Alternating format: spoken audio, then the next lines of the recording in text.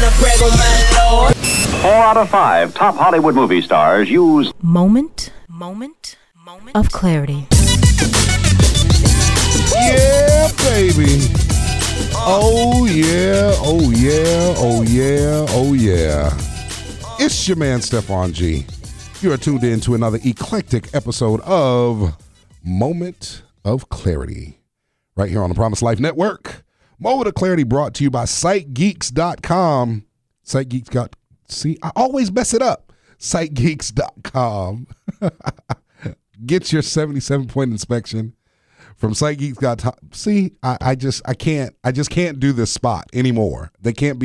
They're just not going to be able to be an advertiser anymore because I keep messing up their spot. SiteGeeks.com. But they get more airtime this way. Get your 77-point inspection on your website, your business website, ministry website, organizational website, and make sure that it is performing in the way that it's supposed to perform. SiteGeeks.com. We find the problems you don't see. Thousands of websites are launched every day with glaring mistakes, many of which can turn visitors away from your site and cause them to leave and never return. At SiteGeeks.com, we find all those problems for you and give you a certified net compatibility score that tells you where your website ranks in the realm of internet websites. Go to SiteGeeks.com, SiteGeekz.com, because nothing is more important than your site. I got it out. They can keep being a sponsor. Yay. Quick show today, ladies and gentlemen. We are speed racing through the show today. Not even going to take a break. I want to talk about something very, very important to me, but I don't want to talk about it too long because then God's going to make me walk through it in my life. So I decided that we will have. Wait. You think if you do it faster, like God's just gonna miss it? Like I'm you're hoping tricking him? so, man. Like if I just rush through it real quick, he'll be like, "Wait, what was that? I thought I heard." Oh, never mind. Okay, but if I take the whole half hour, he's gonna be like, "Yeah, you did that show, remember?" So I'm gonna kind of breeze through it, and hopefully we won't have to deal with it this week. He'll be busy doing something else. Exactly. He's got the world to take care of, man. Okay. You guys don't understand, man. Everything I talk about on this radio show, everything I talk about on this radio show for the entire next week, I have to deal with that thing in my life. It's like and we all know this is what happens. The enemy's like, "Oh, you want to tell people how to get over their sin, huh? Well, guess what you're going to do this week? You're going to sin." You know what you should talk about? What's that? Having to deal with being rich. I wish I knew how to have that problem. I'm going to have that problem first. Well, that's what I'm saying. If you talk about it, then you'll have that problem. Good point. That's exactly what I need to talk about. How horrible it is to have all this money in my life and nothing to do with it. Jeez, what a wretched person I am. God, won't you save me from this lavish lifestyle that drives me insane on a regular basis. Those out there who want to know how to deal with their riches, we're going to talk about that today. I'll probably have to deal with this next week now. If only it worked like that. But this week we are talking about, or not this week, but today we are talking about temptation, and that's why I don't want to spend too much time on the issue. But I want to talk about temptation because it's everywhere. Good God, it's everywhere. Like, I can't. And then you've got this feminist movement and all these women that want to walk around with no bras on or nothing but bras on.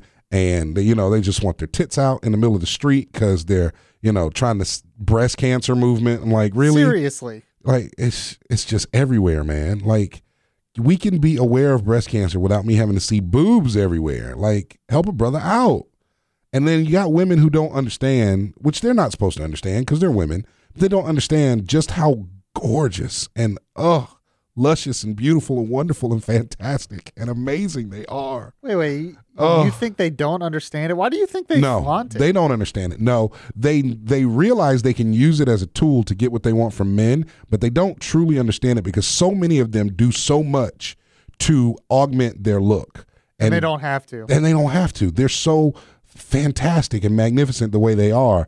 And just oh God, I can't even go there because now I'm starting to think about because I love, okay. Dang it, Mike. I like girls in pajama pants. Is that weird? Can I just say, I love all women. I told you guys before, I used to be a complete slut, okay? I was a complete whore. I was a hoe bag because I didn't get paid for it. I was terrible, okay? But it gave me this unimaginable appreciation for women. And I love all women. I love deep, dark, midnight chocolate women. And I love smooth, creamy caramel women. And I love lily white snow bunnies. And I hope I'm not being misogynistic with these titles, but I'm just saying, I love tall women, short women, luscious, voluptuous women, skinny minis. I just love women. And the temptation struggle is so real in America because they are everywhere and they don't want to wear any clothing. And I live in Florida, which makes it even worse because it's 9,000 degrees outside. So they really don't want to wear any clothing. And they think they have to show everything in order to just make me appreciate them. And it's just, I just can't deal with it. Anyway, I said all of that to say temptation sucks. And it can be hard at times. And I know everybody deals with their particular temptation. Some people talk about ice cream the way I just talked about women. Some people talk about money the way I just talked about women. That to women just happens to be my temptation. Some people are tempted by other things. But all of it is temptation and all of it is detrimental to us. And the reason I want to talk about temptation today is because I don't even want to talk about how to avoid temptation. I just want to talk about how we get ourselves in line with temptation. And this is how I see it. And I said this to Mike before the show earlier today. And I've asked myself this question a couple of times, and I sometimes ask other people this question. But the question is, are you trying to be without sin, or are you trying to get as close to sin as you possibly can without getting in trouble? Trying to be without sin is Christianity. Trying to be as close to sin as you possibly can without getting in trouble, that's temptation. That's where temptation breeds. That's like it's the temptation is in the zone when you're that person. Like if you wanted to find the perfect level of temptation, then try to get as close to sin as you possibly can without getting in trouble. And I bring that up because for a very long time in my life, and sometimes on Fridays, I am the latter. I am the person who is trying to get as close to sin as they possibly can without getting in trouble. Like I said, for a very long time in my life, and sometimes on Fridays, I am that guy. I'm just being honest. Why Fridays? Tuesdays, Wednesdays, it really doesn't matter. I'm just being honest. Because it's, in order to avoid temptation, you have to truly understand the value of holiness. And many of us, and I say us because I am included on a regular basis, either forget the value of holiness or don't understand the value of holiness. We don't understand what we gain from pleasing the Father, especially if you have been pulled out of a legalistic mindset where people used to tell you in order for God to do anything, you have to behave like X. You know, you have to be a good Christian in order for God to do anything in your life. So if you were one point in time in your life in that particular segment of Christianity and you've been pulled out and now you're under grace and God just loves you no matter what, man, that's a place where temptation can run wild, completely wild.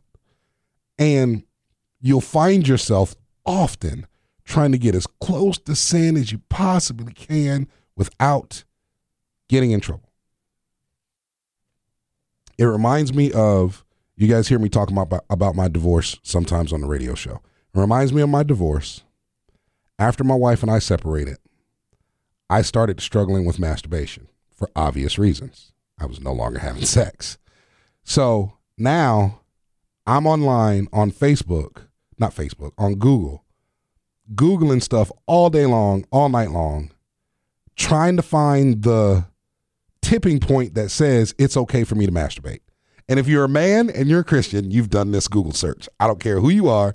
You've done the Google search at least once in your life. You've tried to find that line where it's okay to masturbate as long as I don't do this. It's okay for me to jerk off as long as I don't think about women while I jerk off, as long as I don't, because the thing about masturbation isn't a sin. It's the fantasy of having naked women in your mind and sleeping with other women and, the fantasy aspect of masturbation or the pornography aspect of masturbation. That's the part that's the sin. But the masturbation itself is not the sin. But let me tell you something I learned. Masturbation without fantasy or pornography really freaking sucks. It is no good. It is so worthless and so pointless and so mechanical. It's unbelievable.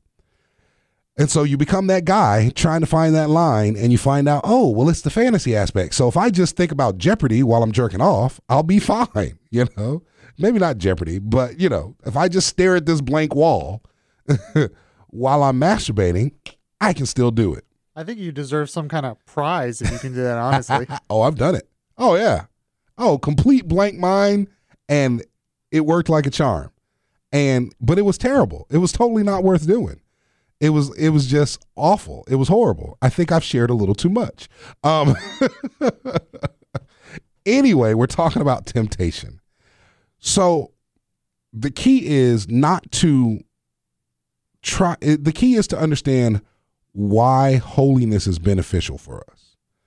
And in order to do that, you have to do something that a lot of Christians don't do, and that's fall in love with Christ. You have to truly and honestly love Jesus. And I'm going to be honest with you, I can't give you on this radio show in the little bit of time that we have the blueprint for you to fall in love with Christ, because that's something that you're going to have to do as you dig out that relationship with him. As you read the Bible, as you spend time in prayer, as you spend time in worship, as you spend time in praise, as you spend time around his people, it's just like anybody else you fall in love with. That takes time, and it takes relationship, and it takes interaction, and it takes intimacy, and it takes honesty, and it takes all of that stuff. So I guess I kind of did just give you the blueprint. But either way, those are the things that you have to do to fall in love with Christ. But in order to truly appreciate what holiness gives you, you have to fall in love with Christ. Because outside of loving Christ, it doesn't do anything for you. It keeps you out of hell, maybe, but that's like, because your salvation keeps you out of hell, not necessarily your holiness. So your holiness is really something that you have to desire to have. And when temptation comes around, it's the holiness, the desire to be holy that keeps you from stepping into the bucket of temptation, that keeps you from stepping on the crack that breaks your grandmother's back or your mother's back or your father's back. Just depends on where you're born. If you're born in North Carolina, it was your mama's back. If you're born in Seattle, it was your grandmother's back. But that's not what we're talking about. So you have to fall in love with Christ in order to appreciate what holiness is, because holiness is not necessarily reciprocal. It doesn't benefit you in a way. And the reason I say that is because a desire to be holy is strictly a desire to do the things that God desires you to do. It is simply a desire to please Christ. It is simply a desire to line up with his word. It is simply a desire to walk like he walks. It benefits you indirectly because you become more like him, but it doesn't benefit you in the term of, okay, I'm holy, now I get this, or now I get that, or now I can do this, or now I can do that. Holiness is a part of the relationship. And so it's the holiness that keeps us out of temptation. And what we do so often as Christians is we do what I like to call playing from behind. And I use that as an example. I take it as a football metaphor. I'm down 20-0 against Team Satan, right? Team Gillum versus Team Satan, and I'm down 20-0. And you guys might think I have the wrong team, but I do. It's not Team Jesus. Team Jesus already defeated Satan. Team Gillum is now facing Satan, Team Satan. So it's Team Gillum versus Team Satan. And I'm down 20-0. But the reason I'm down 20-0 is because I didn't game plan for Team Satan. The reason I'm down 20-0 is because I didn't strategize for the game. I didn't take a look at, I didn't look at the plays that Team Satan likes to run, and I didn't watch film on Team Satan, and I didn't see the nuances and the tendencies of Team Satan and strategize and put my team in a position to be successful. What I did was I just got out on the field and started throwing the ball around, hoping that I would win because I got Christ as my assistant head coach in charge of special teams. But instead of, I hope you guys watch football. Otherwise, this is so going over your head. But if I do that, then I have a possibility of winning. And so instead of reading the Bible, instead of paying attention to Satan's tendencies, instead of listening to what the Bible says about Satan, instead of preparing ourselves in Christianity, instead of, putting on the breastplate of righteousness and the helmet of truth and, the gird my loins up and the feet shod with the gospel. I don't remember all of them, dang on it. Don't look at me like that. Instead of doing that, we just walk out on the field and start throwing the ball around and think that because we've got God on our side, we will automatically defeat Satan. And it doesn't work that way. We cannot automatically defeat temptation. We cannot automatically defeat Satan just because we have God on our side. We have to prepare for the fight. We have to, it's like wanting to get a job, right? You want to get a job in social working, right? Let's say you want to be a social worker, but you've got a DUI felony on your record and you want to work with people who you're trying to help make their lives better, but you got a DUI on your record. And you understand that this job might not accept you for that DUI. So what you do is you start praying. God, Jesus, in the name of Jesus, please let me get this job. God, in the name of Jesus, I really want this job. God, in the name of Jesus, if it be your will, you throw that in there because you want to seem like you're saying it the right way. If it be your will, God, let me get this job. What you're really trying to say is, I want the daggone job. And then you start asking Jesus to cover things up. God, don't let them see the DUI, God. Just don't let them even pay any attention to it, God. Just let it not be seen by their eyes, God. Right? And instead of just positioning yourself to play the game by not getting the DUI, by not going out and driving under the influence of alcohol, that would have been the strategy to use, realizing that sometime down the road, you're going to need this. But because we're not thinking ahead, because we're always playing from behind, we are reactionary Christians instead of being proactive Christians. What is it I'm supposed to be wearing, Mike? Okay, it's from Ephesians 6, and you had a couple of them. So yeah. That's pretty good. Stand firm, therefore, having girded your loins with truth. Truth. So the loins of truth, because it keeps everything together.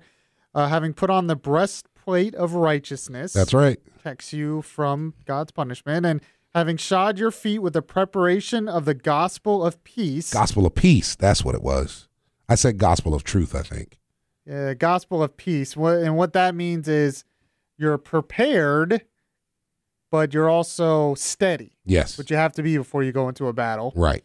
In addition to all, taking up the shield of faith. There we go. Which you will be able to extinguish all the flaming arrows of the evil one. That's the one I forgot. Keep going.